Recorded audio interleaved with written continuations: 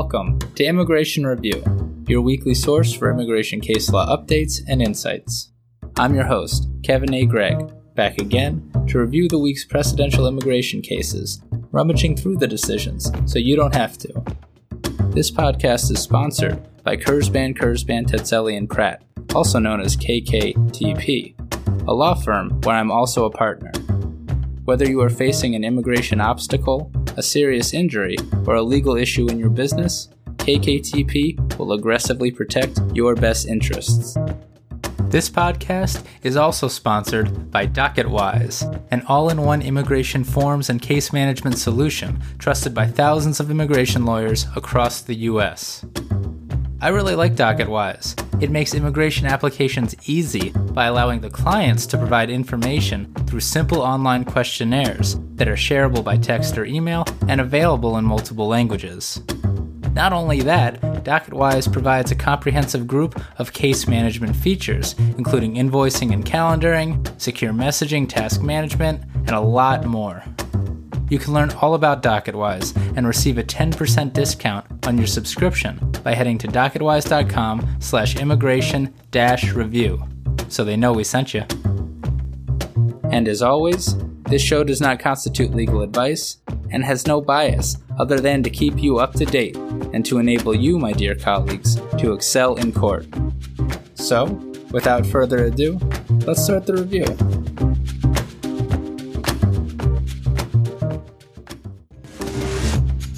Did somebody say all wins for non-citizens? If they didn't, I just did. This might be a never-before-seen thing on the pod. Non-citizens batting 1,000 across 3 cases. So I'll take deeper dives into all of them.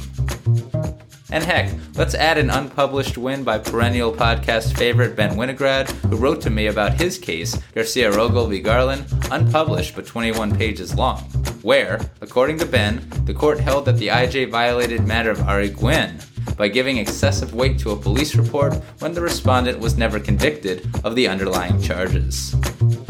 The podcast cuppeth overfloweth, this weeketh. And now, for the 10th time on the podcast, no joke, we're going to talk about a case with a plaintiff named Mr. Singh. Enjoy.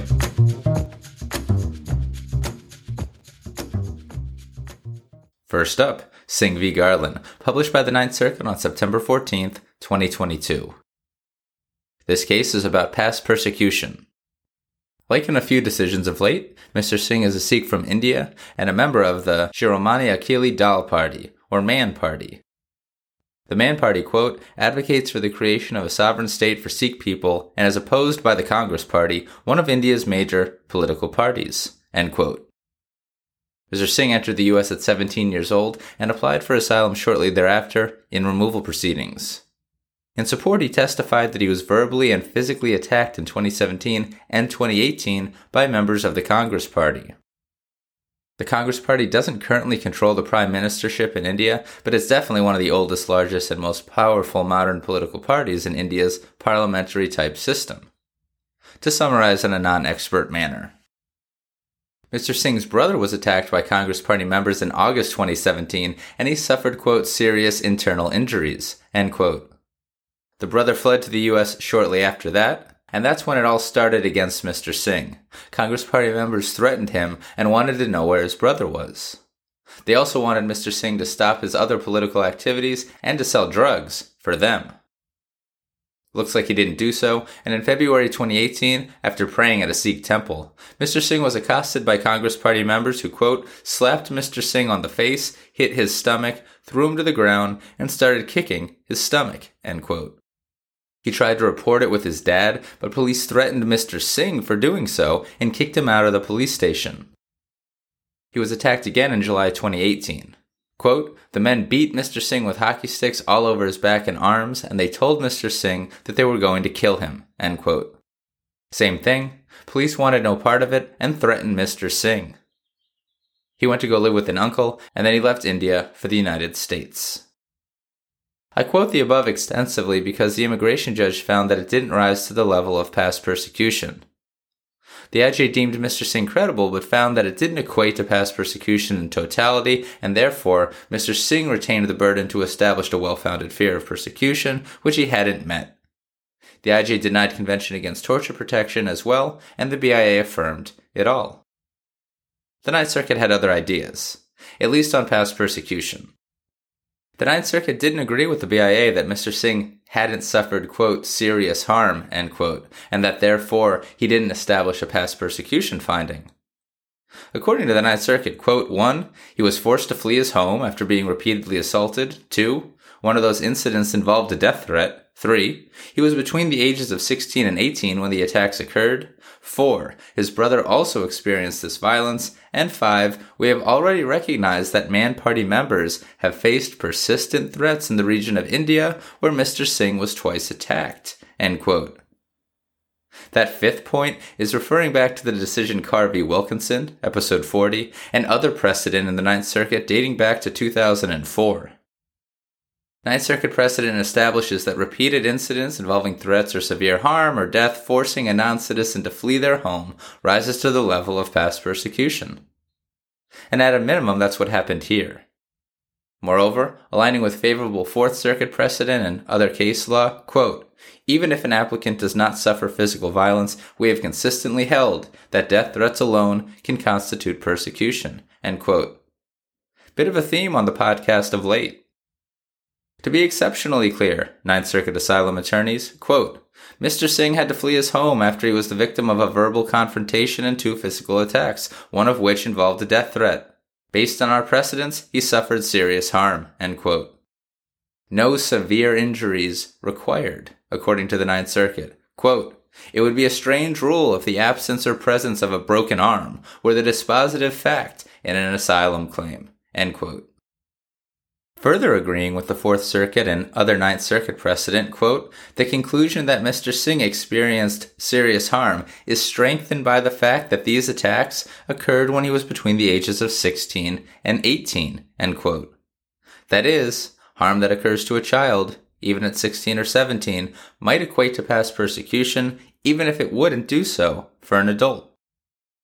And the harms to his brother are relevant for consideration under Ninth Circuit precedent as well. Check out this decision further if you're interested in seeing how to distinguish asylum cases that the BIA and OIL often rely upon to combat past persecution findings in the Ninth Circuit.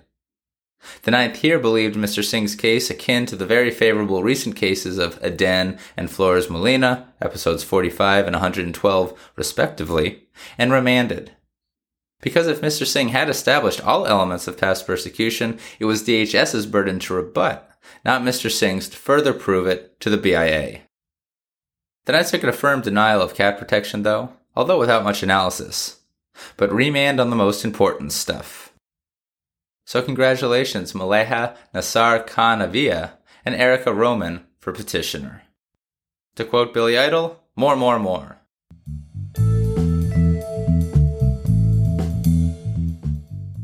Judge Miller concurs, noting that the en banc Ninth Circuit or Supreme Court should step in to resolve a standard of review dispute. Riveting. See, there's a split in the Ninth Circuit whether the court should review a past persecution finding de novo or for substantial evidence. De novo would mean that the Ninth Circuit looks at the facts in the first instance and sees if they meet the legal definition of persecution without regard to what the IJ or the BIA found. Substantial evidence would mean that the Ninth Circuit defers to what the IJ and the BIA said, unless the BIA made a really big mistake. As you can gather, that's a big difference and a big deal. To me, as the term persecution is a legal one with a legal standard, it would appear that Guerrero Lasprilla makes it a mixed question of law and fact that the circuits review de novo. Many on the Ninth Circuit agree. Judge Okuda in dissent would uphold the BIA. And although the Ninth Circuit didn't mention it here because the dispute really regarded about the severity of harm to Mr. Singh, whether Mr. Singh needs to establish that the government of India is the persecutor rather than private actors is probably an active dispute on remand. And the Ninth Circuit actually dealt with a very similar issue a year and a half ago in Carr v. Wilkinson, again, episode 40. In that decision, the Ninth Circuit discussed how the Congress Party in India wasn't technically in charge, but with its power and within a parliamentary system like India's, persecution by its members can satisfy the past persecution government actor prong.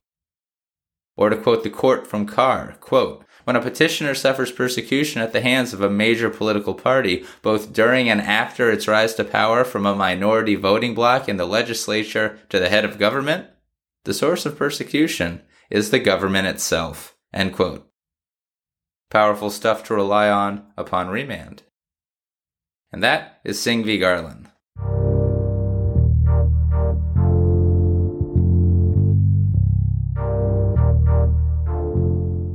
Next is Martinez-Roman v. Garland, published by the Second Circuit on September 15th, 2022. This case is about the driest of issues, motions for continuances, but with big real-world implications. Mr. Martinez is from Mexico. He's lived in the U.S. for a long time, and he has 3 young U.S. citizen children. So when he was placed in removal proceedings in 2019, he applied for non-LPR cancellation of removal under INA Section 248B. Looks like he satisfied all of the relief requirements, except that naughty high standard implemented by IRIRA, the requirement that he establish that his removal will cause exceptional and extremely unusual hardship to his LPR or U.S. citizen parent, spouse, or child. On the day that he actually filed the application for relief, the immigration judge set the matter for a merits hearing in less than 2 months' time. 1 month later, Mr. Martinez, through counsel, moved for a continuance, quote, explaining that he had not yet been able to identify a psychologist who could complete an evaluation of his children and prepare an appropriate written report before the call-up date, end quote, and who would be available on such short notice to testify at the hearing. And that might be a big deal, because non-LPR cancellation is intentionally hard to get, meaning that the non-citizen's evidentiary burden is significant. The motion for a continuance advised that a psychologist was ready, willing, and able, but just wasn't available on the scheduled court date. Other psychologists couldn't do it in the expedited time frame. Mr. Martinez, through counsel, requested a 2-week continuance of the merits hearing. The IJ refused, denying without prejudice. Mr. Martinez, through counsel, moved some mountains and got the psychologist to issue an expedited report, and even got the psychologist to carve out time to testify. But apparently the psychologist could only do it over the phone. And so, 5 days before the individual hearing, Mr. Martinez's counsel moved the IJ to permit telephonic testimony. The IJ did not rule on the motion. Heck, who knows if the IJ even saw the motion, as everything was surely happening through the mail and through paper. Full-fledged electronic dockets in immigration court cannot come soon enough. And the OIR, it's on its way. It's on its way. Not in time for Mr. Martinez, though. The day of the individual, and possibly just becoming aware of the pending motion, the IJ denied it. A different IJ. In fact, quote, one of the 4 IJs assigned to Mr. Martinez's case over the course of the proceedings, end quote. The IJ reasoned that the psychologist's, quote, live testimony, whether telephonic or in person, was unnecessary because Mr. Martinez's counsel had filed a written report and the government had expressed a willingness to stipulate to the report's findings, end quote. Fair enough. And decent litigation win, actually, if that report made an ultimate finding, as experts are allowed to do, that the children would suffer exceptional and extremely unusual hardship in the event that Mr. Martinez was removed. But I don't think the report did go that far, and counsel explained that the psychologist would be testifying to new, additional evidence and findings not in the report if permitted to testify. The IJ was unmoved, so counsel moved for a continuance again, and apparently other fact witnesses were also unavailable. The IJ denied it, believing the written statements in the record detailed and sufficient. But not sufficient enough to grant the relief, it turns out. Based on Mr. Martinez's testimony taken from immigration prison, it appears that his children are having a very rough go of it during his detention, including suffering psychological issues both related and unrelated to his detention. And there was a real prospect of their descent into poverty if he was sent back to Mexico. The IJ heard that testimony and denied the relief based on a finding that Mr. Martinez had failed to establish the requisite hardship, and the BIA affirmed. The IJ also found that Mr. Martinez lacked good moral character because of some arrests and convictions and a failure to file taxes due to his being paid under the table for many years. But the BIA didn't affirm that portion of the IJ's finding. So just the hardship finding is at issue to the Second Circuit. A finding that the Second Circuit believes is inextricably linked to the denial of continuances. The court wasn't willing to go quite so far as to call the IJ's denial a due process violation, but it was sufficient to say that the IJ abused his discretion in denying the continuance day of. In a quote that might make IJs tread with caution when denying continuances, the Second Circuit believed it error that, quote, here, the IJ rested his denial of the continuance on an assumption that witness testimony would be unnecessary, and then faulted Mr. Martinez for perceived gaps in the record that those witnesses likely would have been able to fill. We conclude that Mr. Martinez has demonstrated that the IJ's decision fell outside the range of permissible decisions, as did the BIA's decision endorsing that decision. End quote. Both the fact and expert witnesses that Mr. Martinez sought to proffer surely had more to add, believed the Second Circuit, particularly in light of the fact that some of the written statements were short indeed. The IJ's disavowal of that and then holding that Mr. Martinez had failed to meet his burden could not stand, especially as the IJ appeared to have identified errors and omissions in the expert's report that the expert psychologist could have certainly explained if permitted to do so, telephonically or in person. All of this was buttressed heavily by that wonderfully interesting group of former IJs who submitted an amicus explaining among other things that, quote, live testimony is the primary method of fact-finding, end quote. At the end of the day, the Second Circuit is clearly not pleased, believing it apparent that, quote, the IJ had not read the psychologist's report before deeming his live testimony duplicative of his written report, end quote. Big problem, as an IJ, unlike federal judges, quote, is not merely the fact finder and adjudicator, but also has an obligation to establish the record, end quote.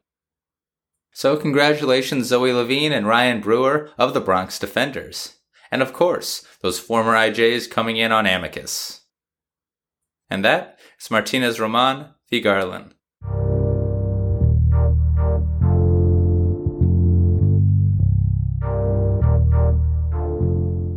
Our final case on our Week of Non-Citizen Wins is Freza v. Attorney General of the United States, published by the Third Circuit on September 15th, 2022.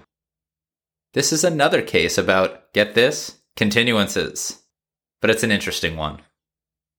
Mr. Freza is a lawful permanent resident from the Dominican Republic. But in June 2012, he was arrested and eventually convicted of New Jersey robbery, burglary, and some other crimes, receiving a 10-year prison sentence. DHS initiated removal proceedings during his incarceration, and, long story short, he's removable and will lose his green card, and he was deemed eligible only for deferral of removal under the Convention Against Torture due to the crimes. Actually, it's a bit of a crazy procedural story with twists and turns befitting immigration. At the onset, pro bono attorneys didn't have capacity to take on his case. Then COVID-19 hit. That was a crazy delay, as everyone recalls. And on at least 3 occasions, it looks like detention officials just didn't produce Mr. Freza for his hearings. Then there was a snowstorm at the detention facility. All told, proceedings were delayed for over a year while Mr. Freza remained detained. And pretty much none of it was his fault. So I guess by the time that the final merits hearing was approaching, the IJ might have understandably wanted to get the case done. By that time, a pro bono attorney had filed an appearance in the case, and that attorney requested simply 30 days to familiarize herself with the case and prepare to represent Mr. Freza. Honestly, that's an exceptionally expedited time frame extension, as is. But it looks like all of that actually occurred the day before the merits hearing, because the attorney appeared at the merits, again, a pro bono attorney, and explained that she had been retained 24 hours prior. She hadn't even seen the file. And she had just had COVID-19 for a long time. Nevertheless, DHS opposed a 30-day continuance, and the IJ sided with DHS. Pro bono counsel then did the only thing that she really could do. She moved to withdraw, so she didn't commit ineffective assistance of counsel. The IJ granted that motion, and then denied Mr. Freza's request for an opportunity to obtain new counsel.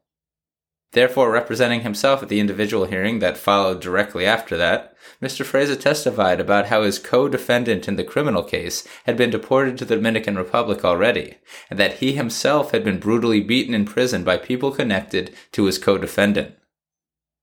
Seems like he may have cooperated against his co-defendant, who at one point said that, quote, he had 2 bullets, one for her and one for me, end quote, referring to Mr. Freza's girlfriend.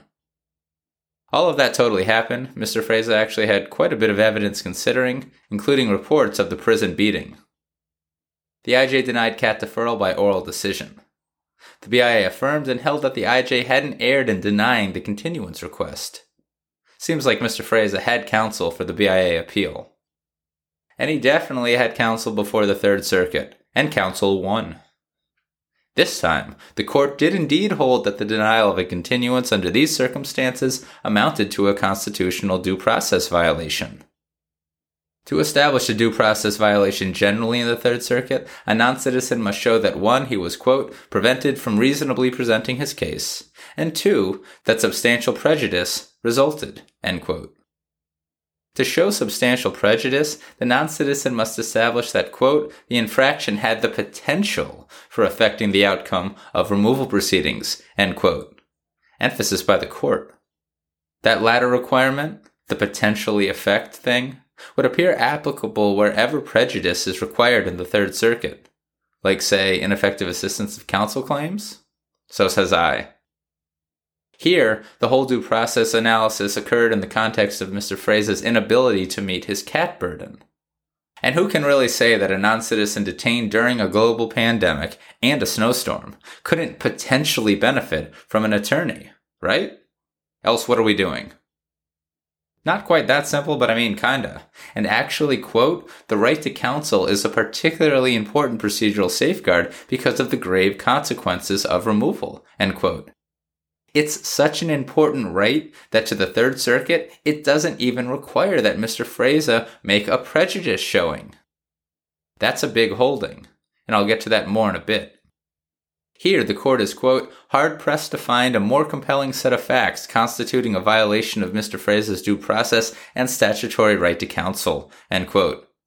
If you've got a case like this on appeal, read this decision and analogize your facts to those present here, because the Third Circuit is using strong language. And that's particularly as, under the circumstances, quote, there was no necessity for the hasty hearing by the immigration judge, end quote. Even though Mr. Freza was detained, everybody. I certainly don't hate that pseudo-standard to guide IJs on continuous motions, that is, whether there is a necessity for a hasty hearing. I don't know about using that quote in my motions, but definitely in my appeals.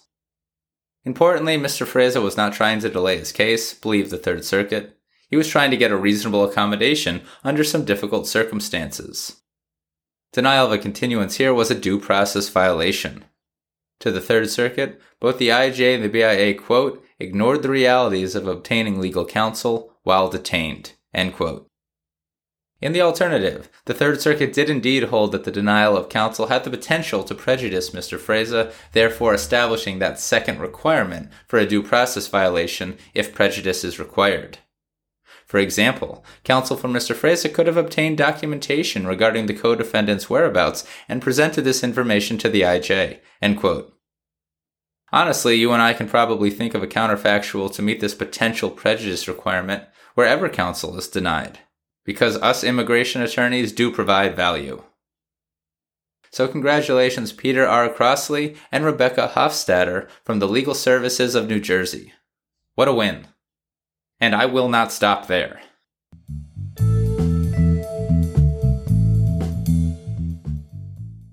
Because the Third Circuit provides a spectacular quote for use in motions to terminate. Constitutional violations by DHS can lead to suppression of evidence or even termination in appropriate cases. They're difficult arguments to make, but they can win. Relatedly, however, there is case law out there that says that DHS's violations of its own regulations can lead to termination, and where DHS violates its own mandatory regulations, get this, quote, proving substantial prejudice is not always required. When an agency promulgates a regulation protecting fundamental statutory or constitutional rights of parties, the agency must comply with that regulation. Failure to comply will merit invalidation of the challenged agency action without regard to whether the alleged violation has substantially prejudiced the complaining party." End quote. That's an expansive quote. That's not just about suppressing evidence. That's, for example, possibly terminating proceedings, possibly with prejudice, regardless of whether removability has been established, if DHS violates one of the hundreds of regulations binding upon DHS designed to protect a non-citizen's constitutional rights. Not all regulations are that serious, but some are. Here, quote, "no showing of prejudice is required because the IJ violated Mr. Fraser's statutory and regulatory rights," end quote, particularly the right to counsel. Read your regs, attorneys. Link your reg to a constitutional violation, make your argument, and use this case. And that is Fraser v. Attorney General of the U.S.